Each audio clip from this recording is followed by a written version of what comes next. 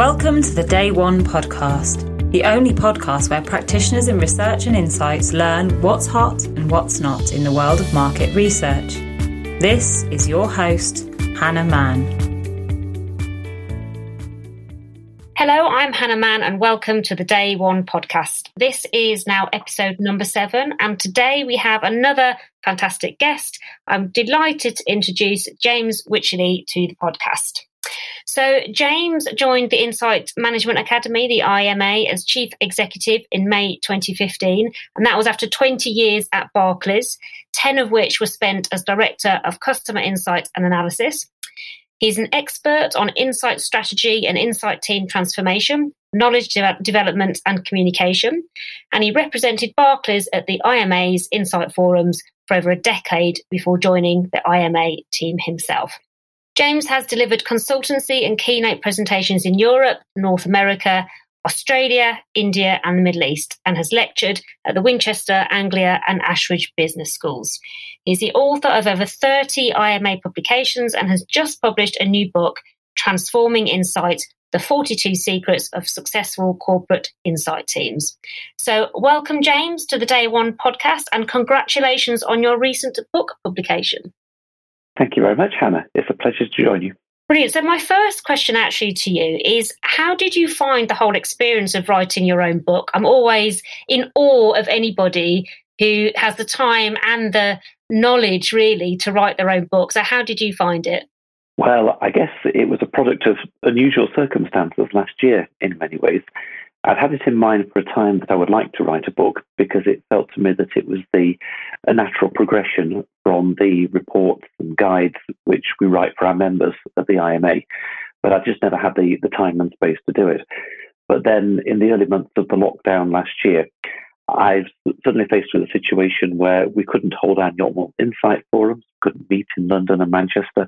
We couldn't visit organisations to go and do training and team development. And there was a gap in the normal demand for team development support that we were trying to provide for people. Either you'd got organisations who were just so flat out busy that they really hadn't got time to think about team development, or at the other end of the scale, you'd got organisations who were furloughing their insight teams along with much of their head office staff while they coped with the lockdowns. So it really just gave me a one-off opportunity. So I have a rather rose-tinted view, I'm afraid, of the first few months of the lockdown, of spending those incredibly hot, sunny months that we had in April, May, June, July 2020, sitting in my garden, starting at 8 o'clock every morning, writing the book, thoroughly enjoying the experience, actually. But I think being very conscious at the time that if I didn't crack through it then, there would probably never be quite another opportunity like it. So I'm very glad that I did it, certainly. Yeah, a once-in-a-lifetime opportunity to write a book, I guess. A pandemic, hopefully won't have another one. So I guess what advice would you give to anyone who's listening who sort of feels like they might have a business book in them but just hasn't yet put pen to paper? Have you got any advice for people who are contemplating writing a book? Well, I wouldn't want to hold myself up as an expert author. I suppose, as with any piece of writing, really, lots of people have an incredible amount of knowledge and experience in their head that would be useful for other people. It's a question of having the confidence and then designing a structure and then having the discipline to really set down your thoughts on paper. And I certainly found that in many ways, I guess the most difficult bit was deciding what it was that I was going to do.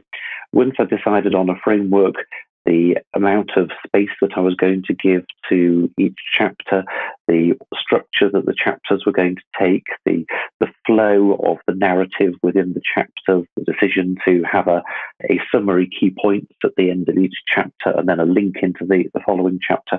Once I've got those design items sorted out, then I actually found the writing quite easy. But then I am in a fortunate position that I had all the wealth of Insight Management Academy best practice material to draw on. And as the Insight Forums have been meeting now for 17 years, there was never going to be a shortage of material. It was really going to be more about the design and then the discipline of cracking through with it. Brilliant. So I just want to go back actually now, take you back to the start of your career. So obviously they're sort of reading out some of your achievements over your career so far, but how did it all start for you? How did you even get into this industry? I'm always, again, really intrigued to see how people have, how their different journeys have taken place. As I'm always intrigued by that as well, and I ask a similar sort of question when I'm doing interviews on stage at Quirks and other conferences. The answer I hear then is the one I'm going to start with: by accident. So I joined Insight by accident. Before it was called Insight, I left university. I joined Barclays Graduate Leadership Program. I found myself working on strategic marketing projects, and I was fortunate, in retrospect, to work on a number of projects that had a great deal of requirement for customer data. Now, Barclays then, as now, like most big banks, it's an absolute treasure trove of customer information. I always used to say to people, if you can imagine all the information that's on your current account statement and your credit card statement every month, and then in Barclays' case at the time, multiply it by 15 million people, that's the wealth of knowledge that the organization has to draw on. And so it was not a question of having data, it was a question of understanding how that data was structured and how it could be applied to business decisions. So I moved into a group which was bizarrely, perhaps, or fortunately, I'm not sure, referred to as strategy through data. And it was a tiny team, there were only 4 of us, but we had fun for 2 or 3 years, finding projects that the bank was working on which would be better informed by using customer and market intelligence of some sort, and then figuring out how we could try to make the bank's decisions more sensible, more commercially viable, more successfully integrated with what customers said, thought, and did than they would otherwise have been. And that was the start of it. It wasn't referred to as Insight at that point, but it was really the start of my fascination with data and how it can be turned into intelligence and how that intelligence can inform decisions. And after a while, I was given responsibility for pulling together Barclays' first comprehensive customer insight department. So I had the chance to manage not only the analysts that I've been working with, but also all the market researchers and the competitor intelligence teams. And that really, for me, was the start of thinking far more widely about how the things that we know about the markets in which consumers live, the way in which consumers become customers of an organization, and the way in which customers can create or indeed destroy value for an organization, well, that's such powerful knowledge that we really ought to bear on lots more business decisions.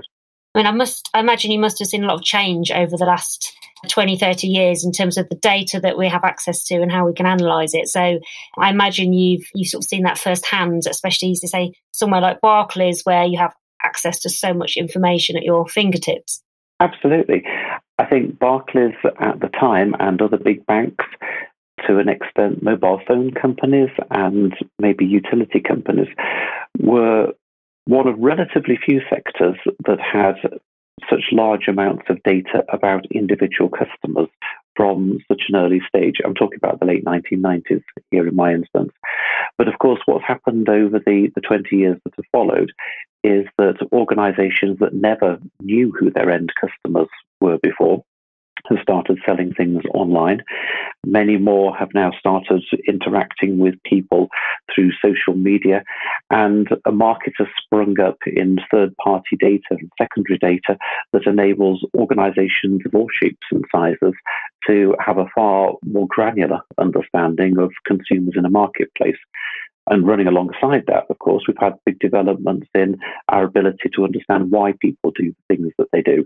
I'm thinking about all the developments in behavioral economics and behavioral science, which help us not only to have a better idea of what data to go and look for in the first place, but then a better understanding of how to interpret it once we've found that data. To complete the picture, I guess the appetite of senior directors in organizations to use customer and market insight. Sometimes you hear that in phrases like, we need to become more evidence-driven. Sometimes it's about becoming more customer-centric. but there's been a whole cohort of senior executives promoted over those 20 years from backgrounds in maybe marketing or other customer functions. And the voice of those people at the board table is now so much more powerful than it was. And that's just generated so much more demand for insight in the first place. Well, I think that probably leads us quite nicely on to our main subject of the day, which is obviously Room 101 and what you would like to put into Room 101 to sort of banish from our industry forever. So, as you know, you have 3 things that you can opt to put into Room 101, and it can be anything at all. So methodology, an approach, or a philosophy, doesn't matter. But at the end of our discussion, I am going to only let you put one thing in, and I'm going to choose that. So you've got to argue each case quite passionately. And if it's something that you would prefer to be put into Room 101 than the other, then you obviously need to argue strongly for that at the end of the discussion. So shall we start off with your first thing that you want to banish? What is that? So my first pick, I would like to put into Room 101 market research teams. Okay. Would you like to expand why? What have market research teams done that is so bad? Well, I'm joking, or at least I'm being a little bit provocative. What I want to put into Room 1 is not really market research teams, because, of course, the work that market research teams do within big organizations is absolutely fundamental to customer insight work. It's rather that I would like to banish the naming convention of having functions labelled market research, or indeed customer analysis or analytics or competitor intelligence. My point is that we need all these technical disciplines, but they're really important to our understanding of customers, markets and consumers. But they're functions which are means to an end. And the purpose of an insight team is to identify value for its organization, I believe, to identify and solve business problems, to identify opportunities for the organization to become more commercially successful or otherwise achieve its ultimate aims, and then to drive change within its business, so to actually crystallize those opportunities that it discovers. And if we refer to ourselves as research teams or analysis teams, there's a danger that we're going to perpetuate the organization's view that we are all about methodology rather than about outcomes. We're all about data or information rather than about insight and intelligence and driving decisions. So I passionately believe that insight teams need to be data and discipline agnostic. We need to focus on the underlying business issue and then draw from a whole range of different sources in order to address that issue as best we can. And I refer in my book to a process that we call mapping from the market to the money. If insight people can begin every project that they look at with the mindset that they need to think right the way through from the market within which consumers are making decisions to the thought process, the choices, the decisions themselves, through to the activity that those decisions result in, the customer behavior, and then in turn through to the value creation or destruction for an organization, then you get a far richer sense, I think, of the spectrum that we need to operate along. And then rather than thinking of ourselves as market researchers or analysts or competitor intelligence people, we can see ourselves as internal consultants who draw upon a whole range of those disciplines in order to inform the work that we do. Okay, so how do we actually make this happen, though? So what needs to fundamentally change within businesses for these teams to operate more like you've described? Well, I think the best do already, or certainly the best strive to on as many occasions as they can. I mentioned earlier that the Insight Forums have been meeting for some 17 years now, and right from the start, when those groups got together and senior insight leaders, as we found ourselves styled for the first time back in 2003, 2004, the conversation there was always about how to make insight a more effective voice within an organization, and a realization that if we continue to focus on the data and the methodology, that was never going to happen. So I guess what's called for here is a mindset shift on the part of both senior insight people within organizations, their team members, but ultimately the organisations that we work within as well. But I'm a passionate believer that if insight leaders don't take the role in transforming insight within their companies and the role that it plays, then it's not realistic to expect the rest of the organisation to suddenly change its mind. So this is a classic case of biting the bullet and recognising that insight is never going to achieve the effectiveness that it could achieve and realise its potential unless we do some things quite dramatically different from how we've done them in the past. So have you actually seen this done and done well and witnessed, I guess, the impact that it has on a business if teams operate in this way? I think there are a lot of organisations who are trying to create more joined-up insight in this way. But I guess my observation would be that it's something that they haven't necessarily embraced as being the opportunity that it really is. So let me give you some examples. So typically, I think what you often find is either research and analysis, just using those two as obvious examples, research and analysis done in different parts of an organisation, structurally different parts of an organisation with different reporting lines, making it difficult to work in a cooperative way across those two silos. And in turn, that focus forcing the organisation to decide how it wants to interact with one or the other independently of each other. Another example is market research teams taking responsibility for some data analysts. And I have to say, in quite a lot of cases, I think not really knowing how to get the best out of those data analysts because of the traditional focus within the market research teams of focusing on methodology, the technical parts of doing their job. It's almost like, and again, I'm not trying to sound too critical here, but I think it's almost like cohorts of researchers have begun their careers within the supply side of our industry, moved into corporate insight roles, but never entirely shed the agency mentality that's associated with the work that they do. The other example, I think, is becoming far more prevalent now, is of very, very large, in some cases, data analytics teams, particularly in big banks and media organizations, taking responsibility for market research functions. And again, not really knowing how to get the best out of those new disciplines and sources of data and people with different skill sets that they now have responsibility for. So I think there are examples where structurally things are starting to be joined together more frequently. There are examples where structurally reporting lines get in the way. And of course, there are examples where you do have fully comprehensive insight teams that are definitely trying to get the best out of both worlds. But for most organizations, this is very much something where they're on a journey or at the start of a journey rather than yet having carried it through to its logical conclusion, I think. Yeah, I mean, when you talk about it, it sounds quite logical, doesn't it? And obvious that these teams, need to be more joined up and less siloed. But I guess, how did we ever get to the point where they became siloed? Is it just that organisations grew so large that it just sort of happened organically, and now it's almost like reflecting back and sort of recognising that actually doesn't work for the business? Or now, is there a reason why it's become like this, do you think? As you say, I think heritage has a lot to do with it.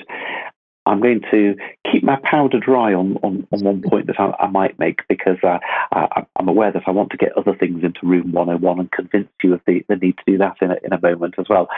But I think it's true that organisations, research teams and analysis teams started in a place that could, I suppose, be described as service functions within an organisation. And of course, it was only really a certain number of sectors, big banks being an obvious example, let's say mobile phone companies, media companies, utility companies to an extent, that going back 20 years would have actually known the identity of their customers and have an ongoing relationship with them in the first place, such that lots of customer data was created through those relationships, giving them cause to ever have large customer analysis departments. If you worked in retail department or a service sector and you were not operating online, then there was little chance that you would actually know the identity of the people that you were ultimately selling to or have an ongoing relationship with them, unless in the case of a big retailer like a Walmart or a Tesco or a Boots, you had a loyalty card from a relatively early stage, and so you were collecting data about your end users in that respect. So in lots of sectors, insight has really been synonymous with market research for most of its existence, and quite a few research teams relabeled themselves or rebranded themselves as Insight, I think without necessarily changing their mindset and behaviours to embrace a wider range of data sources and a rather more proactive role. The Day One podcast is brought to you by research and insight agency Day One Strategy. Day One Strategy combines technology and human intelligence to help healthcare companies better understand their customers' wants, needs and behaviours. To find out more, visit our website www.dayonestrategy.com or get in touch at inquiries@dayonestrategy.com. Great, right. Well, that's market research teams that you're trying to put into Room 101. Let's move on to your second point. What else would you like to banish forever? Well, if there's anybody left in market research that I haven't offended, then I hope I don't offend them now. But what I would like to put in next, research briefs or indeed data analysis requests, if I could do. Mm-hmm. Okay, so explain to me why you want to do that. And do you mean, when you say research briefs, do you mean research briefs internally from, say, marketing to the insight team, or insight team to agency? I do mean internally. So I'm thinking about the process by which too many insight teams, in my view, allow their agendas to be set for them by the departments and indeed set themselves up as order takers for the departments, as you say, like marketing or product or category management or other operations or finance or strategy teams. I guess my issue here really builds on some of the discussion that we've just had. Insight is, or at least it could be, a strategic asset for an organisation. I passionately believe that insight, done well, has got the potential to transform the performance of an organisation. But we tend not to manage it like a strategic asset. We tend to set it up as I mentioned earlier, like an agency really working within an organisation. Now, I just think that that's so short-sighted. If we're going to see insight as a strategic asset, then we need to move its focus far more to developing a big picture view of customers and markets, and of course generate new insights about things where we have a gap in our understanding, but have a far more holistic view of the knowledge that our organisations need to develop about customers and consumers and markets. So that rather than waiting for other departments to ask us for things, because almost inevitably they're going to ask us for data and research as opposed to asking for our assistance solving business issues, we need to flip things around and see ourselves as what I describe in my book as knowledge farmers. So to see every project that we work on as an opportunity to sow the seeds for greater consumer knowledge within our organisations, to then see the outcomes of those projects not only as answering a specific business issue, but also adding to a cumulative store of knowledge that we start developing. To set aside time to then cultivate big picture insights from that store of knowledge by thinking about the structures that we have, about our knowledge management systems, all importantly about the conversations between different people in insight teams to talk about what they found out in their work. And gradually, through discussion, to build up collective understanding about how consumers in a market become customers of an organisation and create value for it, and to be able to divide that understanding and structure it by key markets, by key customer segments, by brands, by products, by channels, and see the connections between all these different parts of the jigsaw, join the dots. And so over a period of time, you then start to see yourselves as the custodians of customer and market understanding. and to be able to draw on that wealth of understanding when talking to the rest of the business about problems that it has or opportunities that you can identify for it. Now, of course, there are going to be times when the business comes to the insight team, can you help with this? But the more we can build that collective understanding, the more we can help to shape the business's own perception of the problems and the opportunities that it has. So that rather than waiting for requests and data briefs to come in, we can instead start to position ourselves as trusted advisors of the rest of the organisation and to really frame the organisation's views and decision makers' views of the problems and opportunities that the organisation has. And I think that's just a fundamentally more proactive role for insight in organisations than one which is reflected in the concept of internal research briefs or data requests. So actually, just sort of picking up on your earlier point about, say insight teams kind of taking orders and not being kind of strategic. And I've always had sort of wondered this, how do large organisations, so, sales, marketing and, all the other departments, how do you think they view the insights team? Do you think that they, are given the kudos and the status that they deserve? Or just wondering how often insights are perceived and if they're even allowed to kind of have that seat at the table to drive those decisions in some organisations. That does vary enormously by different organisation. We carry out a lot of benchmarking work at the IMA to help insight leaders understand the current capability that they have and the priorities for team development. And one of the questions that we often used to ask was around the stakeholders' views of insight and how often the insight team got good feedback. Now, we used to see pretty positive results on that particular question, but you then used to compare the results on that question with lots of more sort of qualitative questions about the way in which insight departments were treated, whether they got invited to discussions at an early stage when big decisions were being made, or whether they were consulted relatively late in processes around relatively small aspects of decisions that were being taken.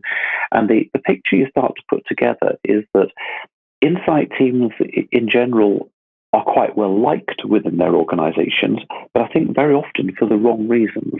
That they're liked because they're full of very, very capable, conscientious people who carry out extremely professional pieces of research and analysis work, and in so doing, satisfy, superficially at least, the requirements that decision makers have.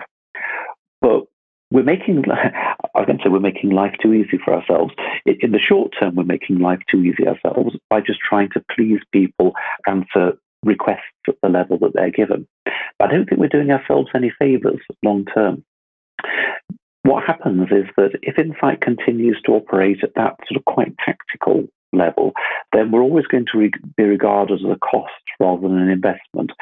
And it's very difficult to elevate the perception of insight to that sense of being a trusted advisor who needs to be in from the very start, where business problems are being defined and framed in the first place. We're always playing catch-up. We're always being invited to the party once the rules have been set. And we're operating within borders, if you like, constraints that have been set by the assumptions of the rest of the organisation about what role it is that insight's there to play. So I'm not sure if that answers your question, but I guess what I'm calling for there really is a fundamental rethink of insight's role in the organisation, its position, if you like, and the whole question of briefs and ways of working and interacting with different departments. That's just one aspect of that broader sense of what role an insight plays within its company.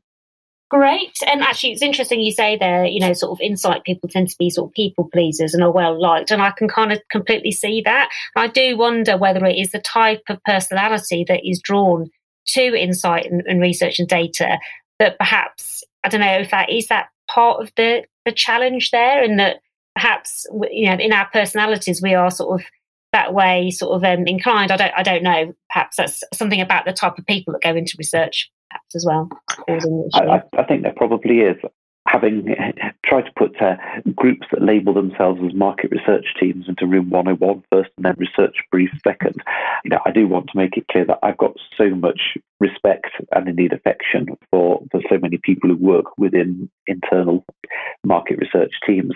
And so if I'm describing some of those people as people pleasers, it's not done as a criticism, but I do think that there is an aspect of quite a lot of people's character who work in the research industry where we prize the short-term praise that we get for doing the immediate job well more highly than if we were to step back and think, what difference could this part of the organization make to really big decisions, and what role could it play in transforming an organization's performance over a period of time?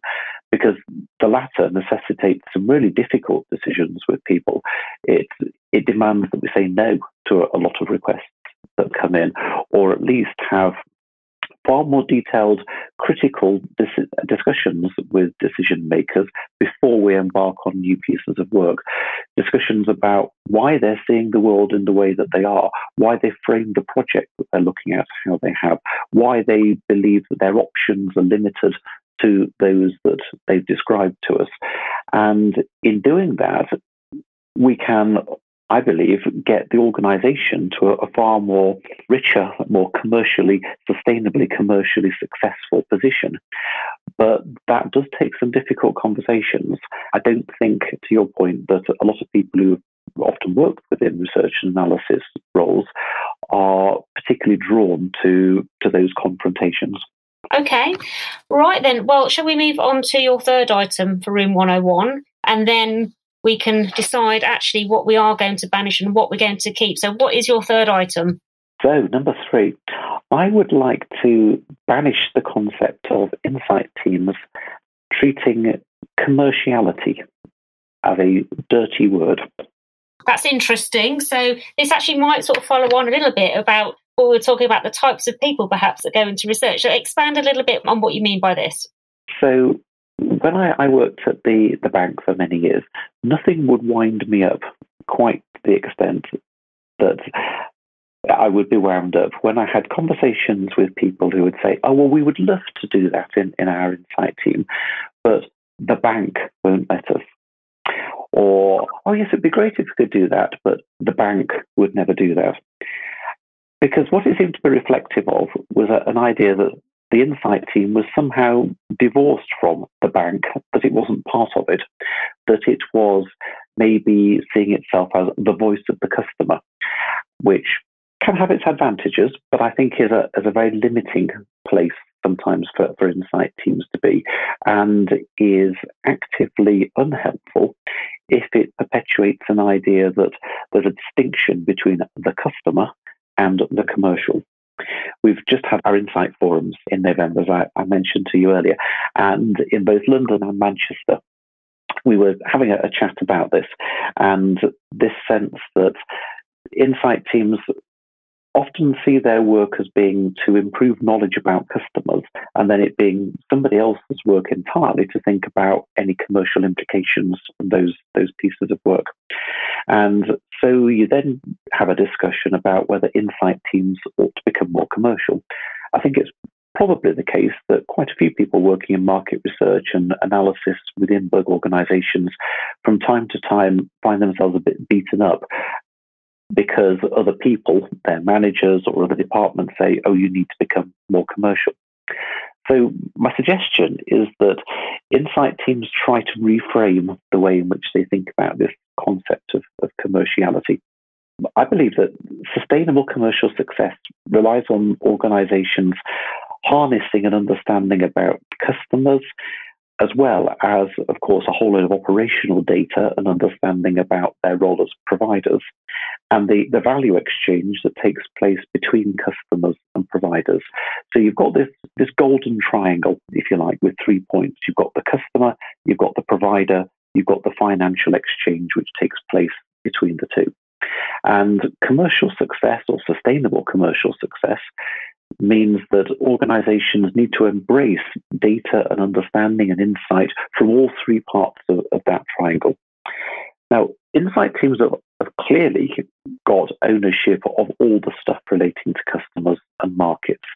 So it's only logical that the organisation can't achieve its commercial success without the insight team playing a very leading role in helping the rest of the organisation to understand that part of the triangle. But I also think it's the case that insight skills, in other words, the ability to analyze different data from different sources, to be curious about how things work, about the connections between things, to be reflective about the underlying themes which are represented in the data that we see and the conclusions that we can draw from that. Those skills are absolutely critical to joining together data from the three different points of the triangle. So I think that really effective insight teams don't narrow their focus purely to providing customer and market insight.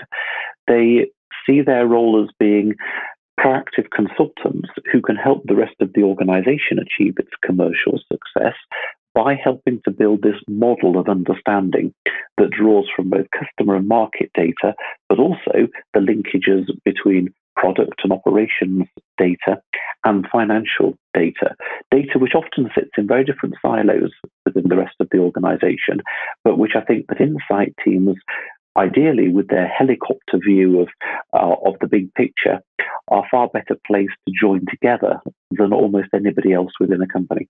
So do you think at the moment the challenge here is that they just don't want to do this, or that they don't feel they have permission, or, what's the barrier? Because, it makes complete sense and you can kind of imagine the benefits of this.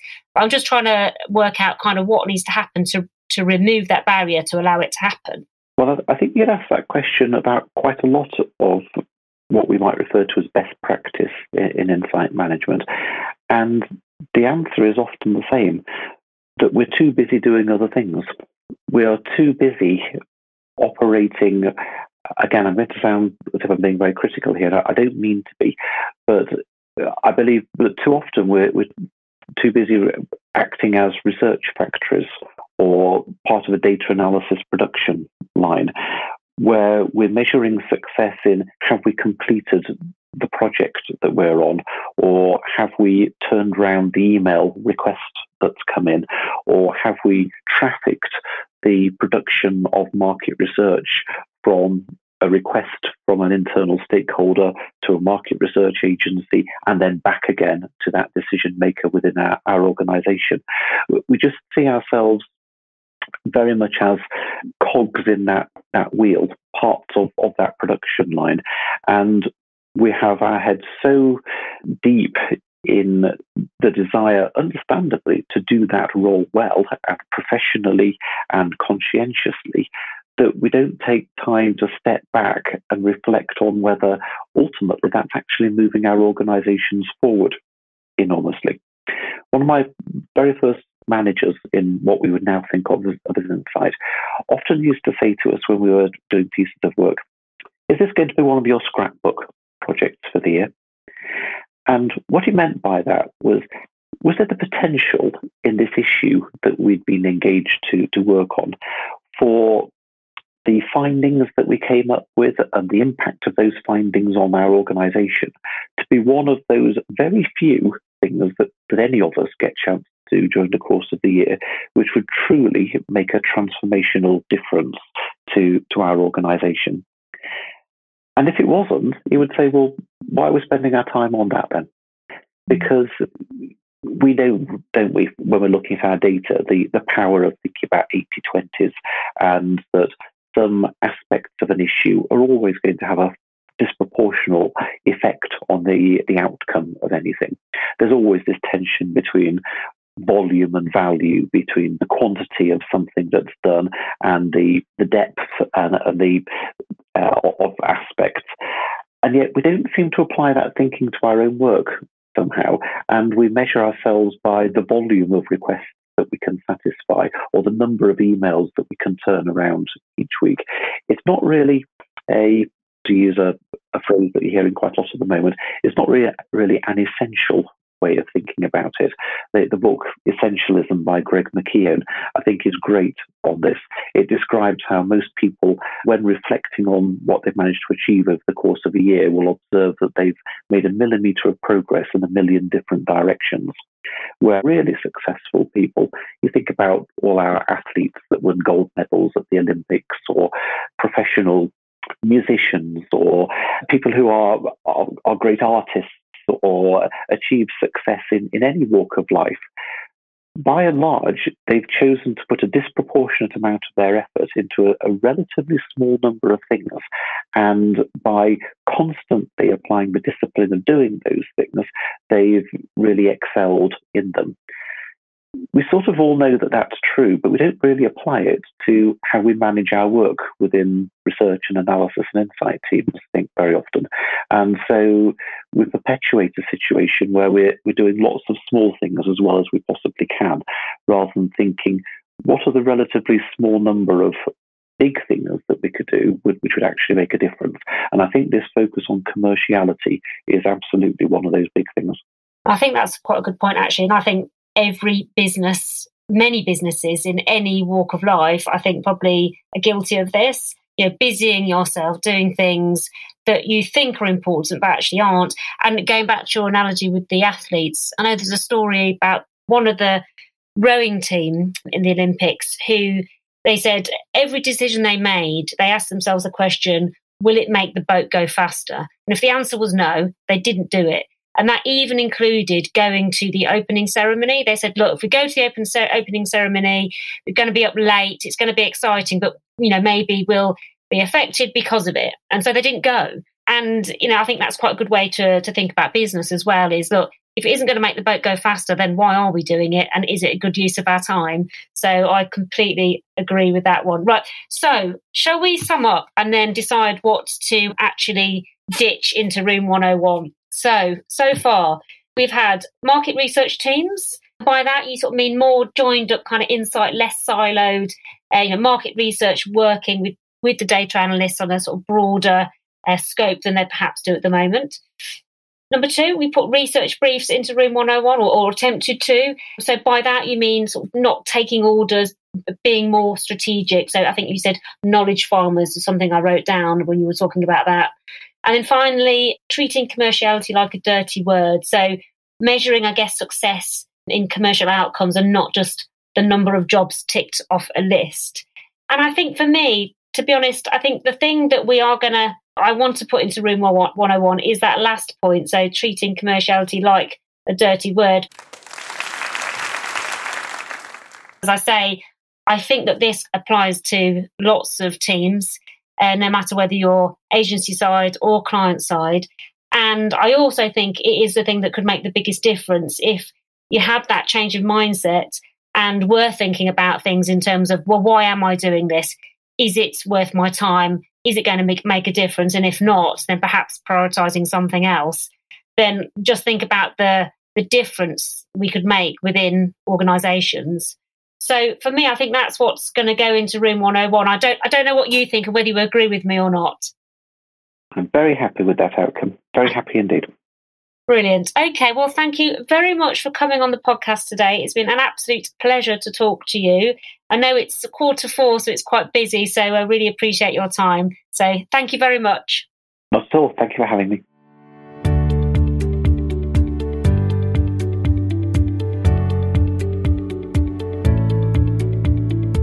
You've now heard from our guest, but the big question is, what would you put in Room 101? We'd love to hear your views. Get in touch at inquiries@dayonestrategy.com and let us know your thoughts on where our industry is heading. Thank you for listening. Subscribe to get notified when future episodes are released.